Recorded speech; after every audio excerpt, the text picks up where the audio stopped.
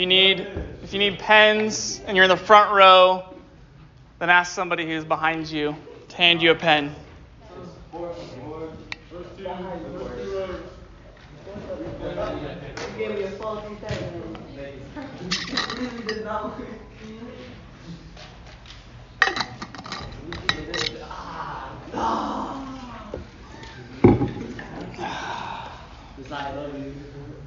What?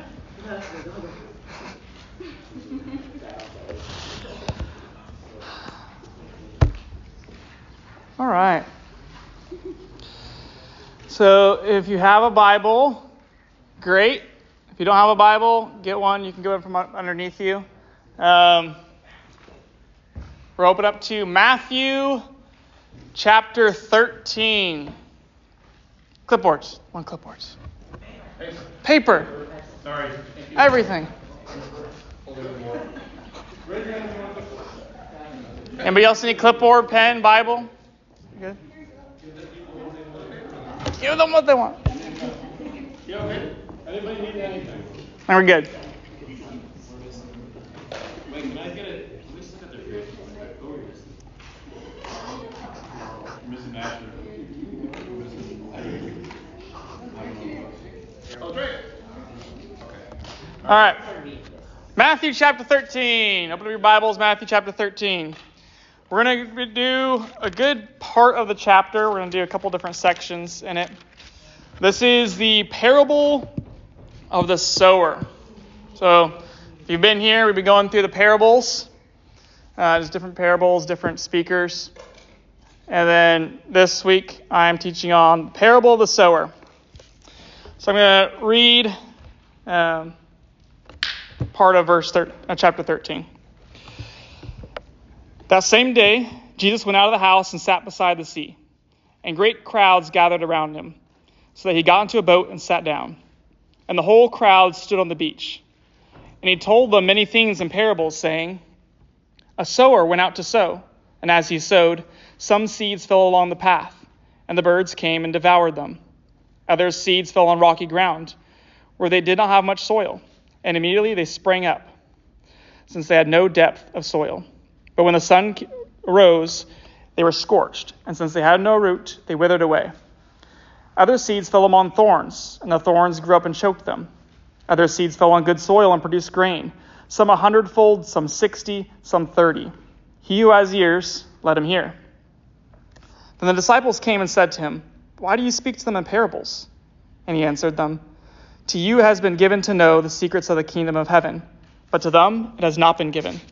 For to the one who has, more will be given, and he will have an abundance. But from the one who has not, even what he has will be taken away. This is why I speak to them in parables, because seeing they do not see, and hearing they do not hear, nor do they understand. Indeed, in their case, the prophecy of Isaiah is fulfilled that says, You will indeed hear, but never understand. You will indeed see, but never perceive. For this people's heart has grown dull, and with their ears they barely hear, and their eyes they have closed, lest they should see with their eyes and hear with their ears and understand with their heart and turn, and I would heal them. But blessed are your eyes, for they see, and your ears, for they hear. For truly I say to you, many prophets and righteous people longed to see what you see and did not see it, and to hear what you hear and did not hear it. So we're going to end there right now. We'll get into the explanation as I go through the passage. So setting here, this is after Jesus has had a long day. He's already been healing people and speaking to people and talking, giving different sermons and discussions. And this is after all of that. It says that same day he went out of the house he was in and he sat beside the sea. So this is him towards the end of the day. There's a large crowd he is addressing, and he's doing this from a boat on a lake. As I was actually preparing for this initially, I was reading it and I was sitting beside Lake Tahoe, and I was like seeing the boats out there. I was like, oh, this is pretty cool. You get the setting, there's people out on the boats, and just like we're here on the beach, and like big crowd. And so it's similar to that. You have just a big crowd of people, and Jesus is out there just preaching from the boat to the rest of the crowd. And he's speaking in parables. Isaac has touched on this a little bit, and we've been talking about parables, but there's a purpose in parables. That's why I read that section in between the parable and the explanation of the parable is there is a purpose to parables. It's going to harden people's hearts, or it's going to bring them closer and have them ask questions about the parable. You see the response from the disciples. Their hearts weren't hardened, but they ask these questions, like, what does this mean? Explain this to us. And it helps them to dive deeper. It's not just Jesus is laying the truth out there and people are just hearing or not hearing. It's drawing those who would hear in closer so that they can understand more and ask more deeper questions.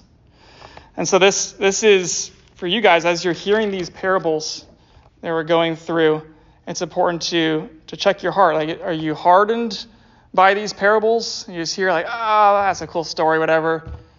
Or are you softened? Like, does it drive you to ask more questions? Does it make you want to go deeper and figure out what is Christ talking about in these parables and other parts of Scripture as well? Like, does it drive you to ask more questions and to go deeper, or does it just harden your heart? So that's the context of this parable, and that's the purpose of parables in general. And the passage that he quotes in Isaiah, it's from Isaiah 6. If you follow the Bible through a year plan, you've gone through Isaiah 6 recently. That's the plan I'm doing right now. So you've gone through Isaiah 6, and it's right there. It's Isaiah's before the throne room of God, and he's asking God, like send me. I'll go to these people. I'll preach the gospel. And then this is God's response to him. It's like, you're going to preach, but they're not going to hear. They're not going to understand. You're going to tell them these things, and you're going to be rejected. And so that applies here to this passage with the gospel and God's good news. So this is very much a parable that is the gospel. This is very much a parable that is centered on the good news of Christ and the reception that people have to it. So if you go to Matthew 13, verse 18, it starts explaining the parable. So in verse 18, it starts talking about the sower, and so let's read that. It says, "Hear then the parable of the sower. When anyone hears the word of the kingdom and does not understand it, the evil one comes and snatches away what has been sown in his heart. This is what was sown along the path." So the first one is the seeds on the path. So the seed, as you can imagine, is the word of God coming through the gospel. It's people preaching the gospel. It could be you guys spreading the seed. You guys could be the sower, or it could be somebody else who's sowing the seed in your hearts and lives. And there's different sowers out there, but the seed is the gospel. And when you proclaim the gospel, you're spreading seeds. You're the sower. You're taking your hand in the bag and you're spreading your seeds. It's landing on different soils, landing on different people's hearts and people's lives. And your job is to spread the seeds. The seed on the path is sharing the gospel, and it falls on hearts that are hardened. This can happen a lot of times if you're going to share the gospel, for example. If you go out to Todos Santos Plaza, or if you go to here Pleasant Hill or something, you might encounter a lot of hearts that are hardened. If you're just going to people who are not in the church necessarily, their hearts can be hardened. And you'll share the gospel maybe with your friend or your classmate, and almost immediately the devil will snatch that seed away. The devil will come and snatch it away and say that, no, this person's not hearing the gospel. Their heart is hardened and they hate God. And so this can happen a lot of times if you have an experience sharing the gospel with somebody who their heart is on the path. And you just experience just a lot of hardness. They don't want to hear the gospel. Maybe it's a family member that you have, and like, no, that's for you, but I don't want to hear it. I'm just hostile to it. And that can happen in various degrees. Either they're openly hostile and is angry and abusive, or they're just saying, no, I just don't want to hear it. And that's a hard place to be. And maybe that's some of you in this room as well. It's a hard place to be. Your heart is hardened to the gospel. You don't care about what God has to say or what he has for you. Maybe you hear this and you're just like, yep, he's just talking about the gospel. Goodbye. I'm going to go somewhere else in my mind. My heart's just going to be hardened towards this. I'm coming here because my parents are making me whatever, but I don't want to be here. And I hope that's nobody here. But if that is you, soften your heart. And then we have the next soil. It says in verse 20, as for what was sown on rocky ground, this is the one who hears the word and immediately receives it with joy. Yet he has no root in himself, but endures for a while. When tribulation or persecution arises on account of the word, immediately he falls away. So this is a seed on the rocky ground. This is someone who can hear the gospel, can come into church and say, oh yeah, I'm saved, I believe. May even get baptized and have a testimony like Richard had. And they might seem like they're a Christian. But then when persecution comes, when things get hard, I'm like, actually no, I'm not really a Christian, I'm out. I didn't realize it was going to be this hard. I didn't realize there was going to be struggles and persecution or trials like this. I didn't realize I'd have to give up these certain things. I have to live my life a certain way, like live for God and what he wants instead of what I want. And so when things get hard, they show their true colors and fall away. It's not like they were a Christian and then they lost their salvation. So from here, it's clear that they never were saved.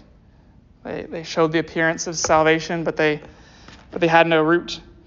There's no root in himself, it says. Endures for a while, then falls away. So that's something to ask yourself. Like when things get hard, do you start falling away? Are you somebody who is in that rocky ground? And you can see like, oh yeah, I'm just along for the ride, but yeah, I guess that's right. Whenever I do see things are going to get hard, I might be more tend to shy away and not really want to pay the price. And if you're on the rocky ground, then you're not a Christian. This might be just something you're doing for a while, and it's something that's nice, and then you go away to college, and things start to get hard. People ask hard questions, and people are making fun of you because you're doing Christian things, and you realize in yourself, like, oh yeah, I'm actually not a Christian. I was doing it because it's easy, and that's what my friends were doing, and whatever. But now that's actually my choice, and that's something I have to try to do. Then, oh yeah, I'm not a Christian. And so, examine your life for that. See, are you a Christian? And this is good to see as well. If you're sharing the gospel with people, is that faith genuine? Like as you're sharing the gospel, like maybe it's like they sprout up really quick, but then just try to disciple the people as you're sharing the gospel and they accept the salvation. Try to disciple them and help them and talk to them about the struggles and trials of being a Christian. Help them through rough patches. And then we see the seeds in the thorny ground. It says, verse 22, as for what was sown among thorns, this is the one who hears the word, but like the one in the rocky ground. But the cares of the world and the deceitfulness of riches choke the word, and it proves unfruitful. This one I think is very, very prevalent, as there's less likely to be persecution and trials, like at the rocky ground. But this form of an unbeliever, I think, is very common, and especially in our circles. It's similar to the rocky ground. Both express repentance, both express sorrow over sin and acceptance of the gospel, and they look like they have root, and they start sprouting up, but then they fall away like the ones in the rocky soil. They fall away for a different reason. Instead of falling away because things are hard, the people in the thorny ground group fall away because they get bored. They find something else that's new and shiny, something else that sounds cooler or better. It's not as boring as coming here and listening to a sermon. You get to go do whatever you want to do. It's something that's more exciting and enticing. If you find something else that seems like it has more to offer than Christ and the gospel, rather chase after says riches or pleasure. And oftentimes these people still call themselves a Christian. I think there's a lot of people I would look at and think like, oh, yeah, that might be a Christian, but I don't know. It's just hard to tell in their heart. And you might see them in church. There's definitely people in church in this category. And there's definitely people just around the world who call themselves Christians who are not Christians. A true Christian, you'll know them by their fruit. You'll know them by how they act and how they live their lives. And eventually, this type of Christian, or this type of person who calls themselves a Christian, the person in the thorny ground, they'll fall away in some way. Maybe they'll still be a Christian in name only, but they've fallen away from what God would have them do. And true Christian will put God first and seek to serve him despite their failings. Yes, you'll fail and you'll be like these type of people as a Christian. There'll be times where you're hard-hearted, like the people on the path. Times where you're trembling, you're falling away a little bit because things are getting hard. And there's times where something else will seem like it's fun and you'll want to chase after the world. But a true Christian will always come back. A true Christian will, despite their failings, will still be bearing fruit. Somebody who is in this state, in this soil of thorny ground, will be chasing after the world. They'll have their priorities wrong. God will be an afterthought. They'll be seeking, what can I do with my life? How can I better satisfy myself or better myself in the world, whether it's trying to get a better job and pushing Christ off to the side, trying to get a better school or grade and trying to push Christ off to the side, or trying to, whatever it is, like be impressive to your friends or be cool among your peers, and just or chasing after sports or whatever it is. And it's just God, you see God just afterthought. He's just there in the corner. He's just, your life has been filled up with thing after shiny thing. And then you look around like, where'd God go? He's under the corner in the basket. He's gone. You haven't even realized you still call yourself a Christian, but you didn't realize God's not a part of your life really. It's just a name only. And this is something to be very aware of. Like, and this is the devil is trying to plant these thorns in lives of the unbeliever who think they're Christians and trying to squeeze out the gospel they thought they had and make them so that they never get saved. Or in the life of the believer, is trying to choke them so hard that they're barely effective as a follower of Christ.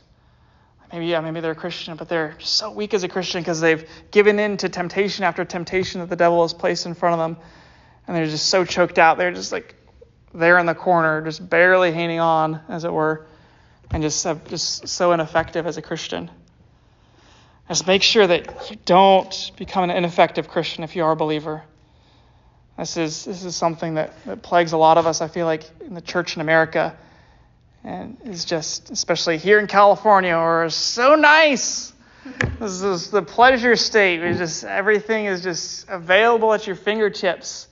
Even God's creation, the outdoors, at your fingertips. You have Yosemite, you have the ocean, you have the snow, you have just everything. And it's like, even God's creation can be those thorns. And you're just running after the creation rather than the creator. And you just get consumed by what's going on around you. And then lastly, not in the sermon, but lastly in the soil, we have the seeds that fall on the good soil. Verse 23, it says, "As for what was sown on good soil, this is the one who hears the word and understands it. He indeed bears fruit and yields, in one case 100-fold, in another 60, and another 30. So this seed is one that falls on good soil.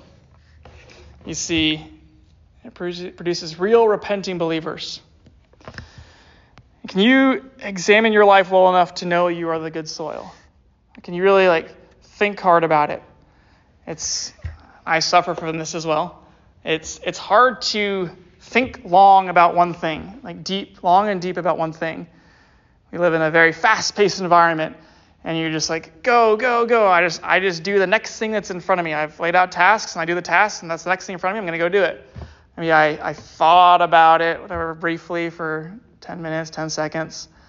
But did I actually really examine my motives? Did I really examine, what am I doing here?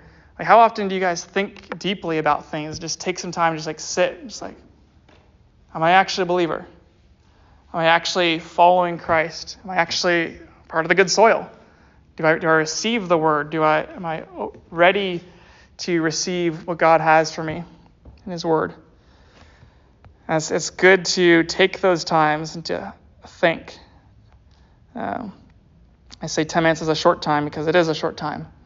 It might seem like a very long time to think about one thing. 10 minutes just thinking about one thing, that's a very short time. Just think about something for a long time. Just think about things, just in general, even for a long time.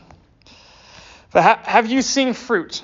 Can you see that you are a Christian? Can you see that you have fruit? We use the word fruit, and in this it says that there's fruit. They bear fruit 100-fold, 30-fold, 60-fold, whatever. These different folds of fruit. Do you guys know what it means to bear fruit? We talk about it a lot. And it's give God your first fruits. Let's bear fruit. Do you see fruit in your life? Are you bearing 100-fold fruit? A very, very fruit-filled Bible. And just think about what that means. Do you see the results in your life? Do you see a change?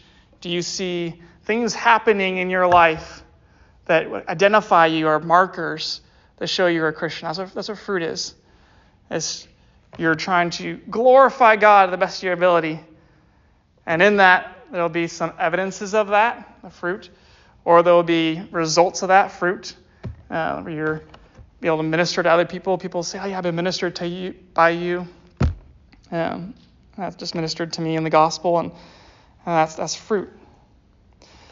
So it can, like I said earlier, it might be times in your life where you are seemingly fruitless. And you're thinking I think I'm a Christian, but I just 100-fold fruit? I don't know. 60-fold? That seems like a lot. 30-fold? That's a lot. I looked at it beforehand. What's the folds of fruit? Since it's talking about agriculture and stuff, a good crop would be 10-fold. And it would produce 10-fold. That's a good crop. So 30-fold a lot. It's really good. But it's do you have fruit? Maybe you're seeing yeah, maybe I have 2-fold fruit in my life. Sometimes we seem we're fruitless. I have times in my life where I just go up and down. I'm in ministry. Maybe I've had times here in TYG where I'm just seeing what am I doing here? I'm just apathetic about it. I'm just going through the motions. I don't see fruit. And it's just what am I even doing here? It's sometimes it's due to depression, or sometimes maybe it's unrepentant sin in my life. I'm just not dealing with sin in my life, and it can lead to apathy and just going through the motions. I don't see any fruit in my life. And so you guys will have that too as believers. You may see yeah, I'm definitely a Christian. I believe in Christ, but I'm not seeing some fruit right now. And I just encourage you guys, you will break out of that apathy. You can break out of that depression, that sin, and you can have the fruit again in your life. A true Christian won't stray for long. And even in my imperfect serving, even when I feel like I'm at my worst, there's still fruit there. God is still using my imperfection, my apathy, my sin, and he's using it for his glory. He's using it to speak into other people's lives, and using it to break me and change me. And there's still fruit. And maybe it is just the 2-fold fruit. You're just a little bit there, but there's still something that is bringing glory to God in your life if you're a believer. There's still something that is pleasing to him and honoring to him in your life. And if you're a believer, and you're struggling with feeling like you're in the rocky ground or in the thorny ground, or maybe even you have a hard heart right now. You feel like I'm on the path. I'm a believer, but I feel like sometimes my heart's going towards the path. And then just pray about that. Ask other believers to help you, because you can't break out of that on your own. You need God to help you confront that sin. You need God to help you confront that apathy. You need God to help you with whatever it is that's leaving you feeling hard, or wanting to chase after the world, or wanting to fall away because it's just hard out there. And you need other believers to come alongside you, help you, minister to you, and set you back in the good soil, ready to receive God's good word. And I ask also, just say, we'll always have fruit, and it might not be as plentiful, not taste as good, but it's still there. And are you content as a believer to be that 2-fold fruit, a 30-fold fruit, whatever it is? And usually we use the word content, like saying oh yeah, I should be content with being the 2-fold fruit or 30-fold. No. Like sometimes it's good not to be content. Sometimes it's good to be discontent with where we're at in our lives and in our walk with Christ. And we should strive to be the 100-fold fruit. It's not there just saying and 100-fold fruit, and you can't get there, but it's just there, just dangling in front of you. Haha, you're just the 2-fold fruit. But no, we can bear lots of fruit for Christ. We can strive to serve him with everything we have, not just be content with I'm a Christian and I'm going to heaven and I guess I have that little fruit and I'm just kind of serving him every once in a while, but I still just want to have my stuff, my thorns that are choking him out, and I still kind of want to have my little rock collection and just be with that, and just when things get hard, I just go to my rock collection. But I encourage you guys to serve Christ with everything you have. Christian life isn't meant to be easy. We're not meant to be complacent and just float through until the end, until we die. We're not here just to wait. We're not just in a waiting room waiting to die. We're here to work. We're here to do hard things. We're here to pick up our cross daily. We're here to fight the good fight. We're here to run the race. All this imagery that's in the Bible, it's a hard thing to be a Christian. It's a hard thing to chase after Christ. It's a hard thing to love him with everything that we have and try to bear fruit for him. And it's also not a comparison either, though. It's not like you look at somebody I think I'm bearing more fruit than Jerry. At least I'm doing better than him. Look at him. He has a tomato as his fruit. That's barely a fruit. Can he classify as a fruit? I have my oranges, and they're good. They're ripe. But yeah, Jerry. We're not looking at other people and just saying, at least I'm doing better than this guy. I have my oranges. No, we shouldn't be trying to compare our fruits, our apples to oranges, as it were. We're trying to bear as much fruit as we can for Christ, right? It's not about you trying to do better than somebody else and trying to be complacent and content with your oranges. It's trying to what else can I do for God? How else can I be living my life for Christ? In what areas do I need to root out my sin? In what areas do I need to just find ways I can love others better? How can I be pouring my time into the Scripture and examining and seeing who this awesome God is I'm serving and worshiping? How are different ways that you can be bearing this fruit? How are different ways that you can be seeking to worship this awesome God that we have, this Creator who created us, sustained us, and keeps us in his palm of his hand and cares for us? How can you be beholding him more and seeking to love him more? And take a pause here, and in case this is becoming too much of a do better, try harder sermon. It's not about that, right? We try to bear this fruit for Christ, try to strive and and do everything we can for him, but it isn't about me and me trying harder, right? There has to be that you striving to serve God, but it's not about me trying to do harder, because God's not going to love you any more than he already does if you're a believer. He already loves you perfectly, and he's the one who makes the soil good to receive the word. You didn't get there by yourself, and he's the one who makes you bear fruit for him. He's the one he's in control of that. He's the one who sustains that. And so it is all about him. We need to repent of our sins. We need to believe in him. But this extra stuff that we do to bear fruit and to honor him and love him, that's stuff that we get to do. That's not something that we have to do to earn his love and his way to heaven. But we don't earn any of that. We could easily be just on the rocky path. We could easily be on just the path, or our hearts are hardened, or we could be on the thorny soil. But for some reason, he chose to love you if you're a believer.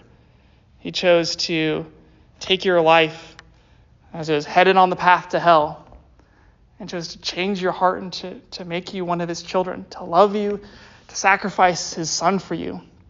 That's amazing. And because of that, we get to bear this fruit, right? We get to love him with everything we have. We get to serve him with everything we have. It's a very important perception to have as we talk about things like this. That it has to be out of a love for him, and beholding him, not trying to do better and earn his love, but to serve him because he first loved us, to serve him because he is worthy of our love and our service. And if you're not a believer in this room, and you're not part of the good soil, and your heart is hardened, your heart is the thorns, and it just getting choked out, rocky path, rocky soil, and I just pray that you guys would receive the gospel, that you would be examining your life to see what soil are you? Are you on the path? Are you on the bad soil? Are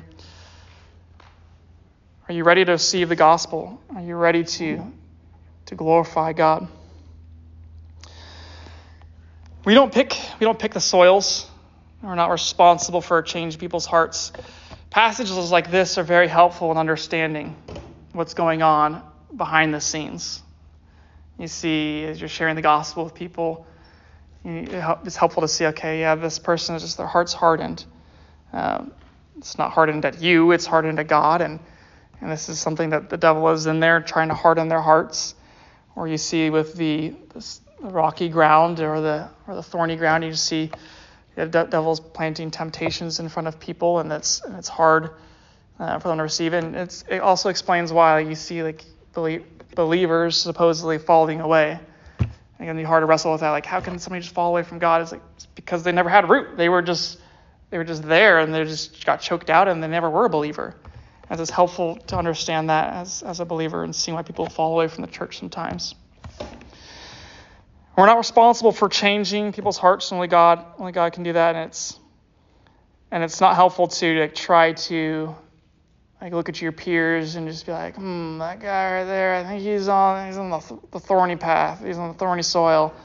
So you can't try to put a person in a specific group. You can kind of see it seems like they're on the thorny path, just the way they're acting with their life and striving after other things and not prioritizing God. But you don't know their hearts. You don't know where they're at. They could be a believer, and you're making an assumption that this person's not a believer, and you don't know. But you can talk to them and try to help them, because believer or not believer, they're probably in sin. It seems like they're going down one of these paths and one of these soils, and it seems like they're just not receptive to the gospel right now, or they're just living their life for themselves. And it's helpful to address that sin, believer or unbeliever. You don't know. You just know that God would have you speak to them. And in a youth group our size, there's probably people in each category. You just don't know. There's probably hard hearts here. There's people who seem like they're believers and they're not. And a lot of people lie to themselves. As if you notice, half of these groups lie to themselves. And there's four groups. One of them is very honest, and they say, we reject God. One of them is very honest, and they say they love God, and the other two are lying to themselves. They think they're believers, or they lie to everybody around them and say, I'm a believer, I'm here, and just kind of floating through, but at the end they fall away. And I think that's very important to see that people lie to themselves. And a lot of people in youth group even end up falling away. They lie to themselves to our youth group. They say, I'm a believer. They serve in different capacities, and their peers say, like, oh, wow, that guy is kind of cool. Look at him stacking the chairs, or look at him, he's like serving as getting up and doing a little devotional or whatever, and it's a lie. And that makes itself known after youth group or sometime later, and it's important not to lie to yourself. You have to be honest and have that time where you think deeply about things. Think deeply about, am I a Christian, or am I just lying to myself? Do I actually have root? Do I actually have fruit? Is there things I can point to my life and say, yes, I'm a Christian because God is good to me, and I've seen this evidence in my life of him changing me in this way, or I've seen this, and it just makes me love God, and I repent of my sin, and I just can't hide my sin, and it burns inside me when I'm lying and living a life of sin, and my conscience, the Holy Spirit stirs inside me and burns me, and I gotta speak, I gotta let it out, I gotta confess my sin. I can't live in this unrepentant sin. If that's not happening, if you don't feel the Holy Spirit inside you convicting you, or causing you to repent, or causing you to just exclaim and just how awesome God is, then are you a Christian? Do you have this stuff like that in your life, where you can see that God is real in my life, that God is my God, not just a God, not my parents' God. He's my God. I encourage you guys all to be intentional in conversations with each other. You can preach Christ to each other. We all need it. Preach Christ. This is an encouraging passage to preach Christ to other people. This is, like I said earlier, that passage in Isaiah he's quoting. That's a gospel passage used a lot of the missionaries. Like, here I am, send me. Right before the section he quotes. And this is a very gospel-centered message. Like, we have to be considering there are people in different situations in life. Like, how can I approach this person with the gospel? Like, this person seems like maybe they're hard-hearted. How can I approach a person who's hard-hearted? It seems like their heart isn't on the path. Or this person seems like they're looking at the cares of the world more. Like, how can I approach this person with the gospel as somebody who loves stuff and pleasure and riches rather than God? How can I approach this person who seems like they're on the rocky path, or it seems like they just are scared of the different struggles and trials of being a believer, and how can I approach that person and share the gospel with them? And the person who's on the good soil, who's yet to hear the gospel, and you're preaching the gospel to them and they're accepting it, or somebody who's a believer, and you still preach the gospel to believers. We all need to hear the gospel. We need to hear how God has saved us, and be reminded of that. Be reminded of God's goodness to us. Be reminded of who God is in our lives, of who we are in our sin, and how we need to repent of our sin daily, because we sin daily, sin all the time, and we need to be daily repenting, daily coming back to Christ, and daily be reminded of God's forgiveness, His goodness to us in our lives. So I encourage you guys to be sharing the gospel with everybody. Believer, not believer, everybody. Different soils. It's just good to consider these different soils. I do want to also touch on a different parable in the bottom of your notes. Parable of the weeds. Go through this one quickly. This one it's very similar. It's a very similar parable. It's touching on soils and crops and stuff. And it's in the very same context and time that he was doing that parable. So verse 24, it says, he put another parable before them, saying, the kingdom of heaven may be compared to a man who sowed good seed in his field. But while his men were sleeping, his enemy came and sowed weeds among the wheat and went away. So when the plants came up and were bore grain, then the weeds appeared also. And the servants of the master of the house came and said to him, Master, did you not sow good seed in your field? How then does it have weeds? He said to them, An enemy has done this. So the servants said to him, Then do you want us to go and gather them? But he said, No, lest in gathering the weeds you root up the wheat along with them. Let both grow together until the harvest. And at harvest time I will tell the reapers, Gather the weeds first and bind them in bundles to be burned, but gather the wheat into my barn. And then skipping down to the explanation of it in verse 36. Then he left the crowds and went to the house, and his disciples came to him and saying, Explain to us the parable of the weeds of the field. Again, they're coming to him and asking for further explanation, trying to dive deeper into this parable. He answered, The one who sows the good seed is the Son of Man. The field is the world, and the good seed is the sons of the kingdom. But the weeds are the sons of the evil one. And the enemy who sowed them is the devil. The harvest is the end of the age, and the reapers are angels. Just as the weeds are gathered and burned with fire, so will it be at the end of the age. The Son of Man will send his angels, and they will gather out of his kingdom all causes of sin and all lawbreakers, and throw them into the fiery furnace. In that place there will be weeping and gnashing of teeth. Then the righteous will shine like the sun in the kingdom of their Father. He who has ears, let him hear. So and this is a warning to those who are not saved. So if you're here and you see that you might be the seed that fell on the path, the seed that fell on the rocky soil, the seed that fell on the thorny soil, then you're also the weeds that were planted in this passage. You might be growing up next to the wheat, and you might maybe at early stages, weeds, and depending on what kind of wheat it is, and the wheat might seem like the same. They look the same life. They're planted in the same ground. We're both here on earth together. Got the same life, getting watered the same, getting the same air and sunshine, and you're both growing up tall, strong together, and it just seems like your life is the same. Maybe that's some of you guys here now. It might seem like I'm just the same as everybody else. Like, what's the difference? Do I really need God? How is my life worse off than this person's? Do I really need God in my life? Is there any consequences or anything different? And you might not even know. You just need to ask yourself that question. You might not even know you're a weed. You might be deceiving yourself, but just beware. Just because your life looks the same as the wheat doesn't mean it's going to end the same.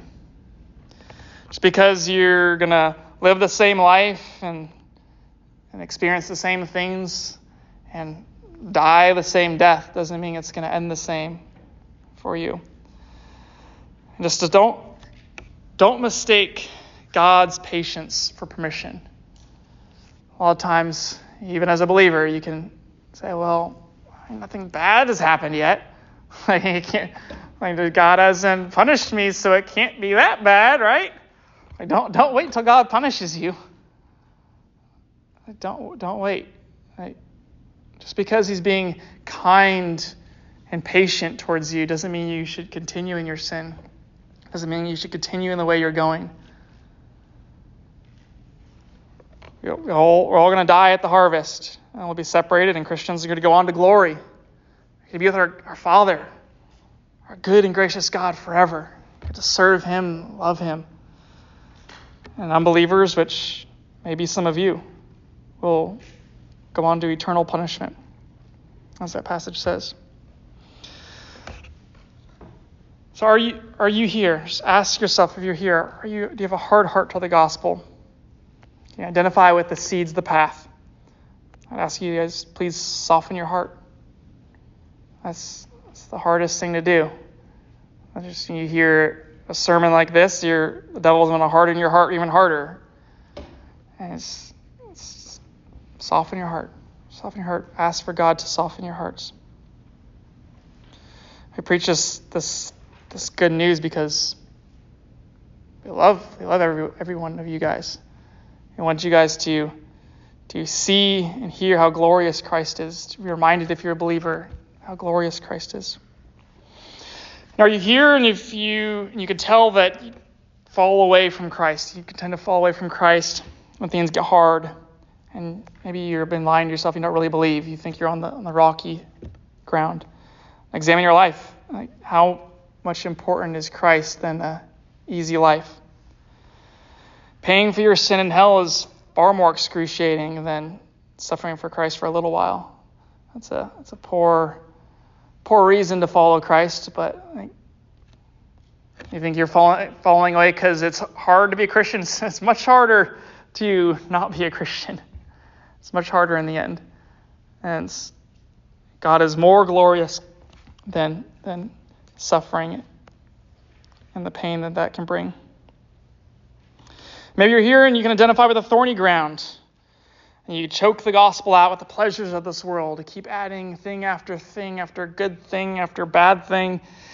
And just Christ is more infinite worth than any of those things. He's better than any shiny trinket you could add to your life. Don't put sports or school or friends or work, relationships, career, games, or anything above Christ. Don't put him, shove him in that corner. Make sure that he is first in your life.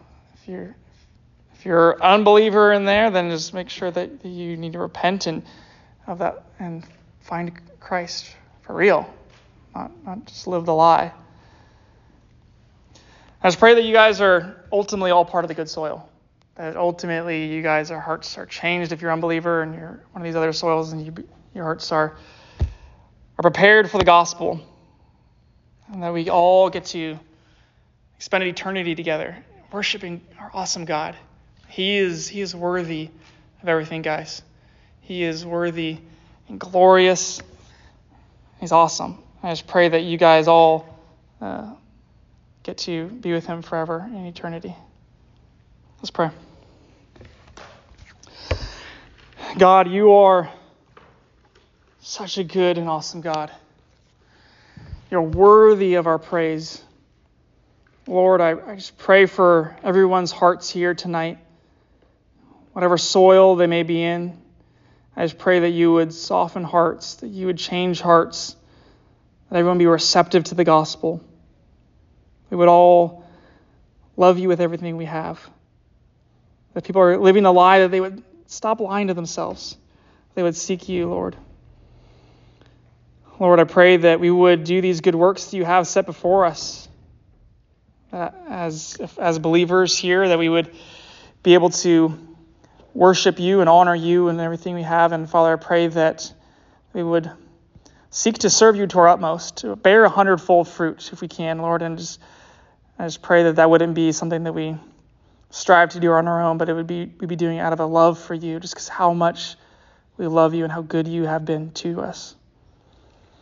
Lord, I just pray as we go from here that we would just not be like somebody who just looks in a mirror and just forgets what they just saw, but we would all remember your word, remember your truth, remember your gospel, that would impact all of us deeply. I pray this in Jesus' name, amen.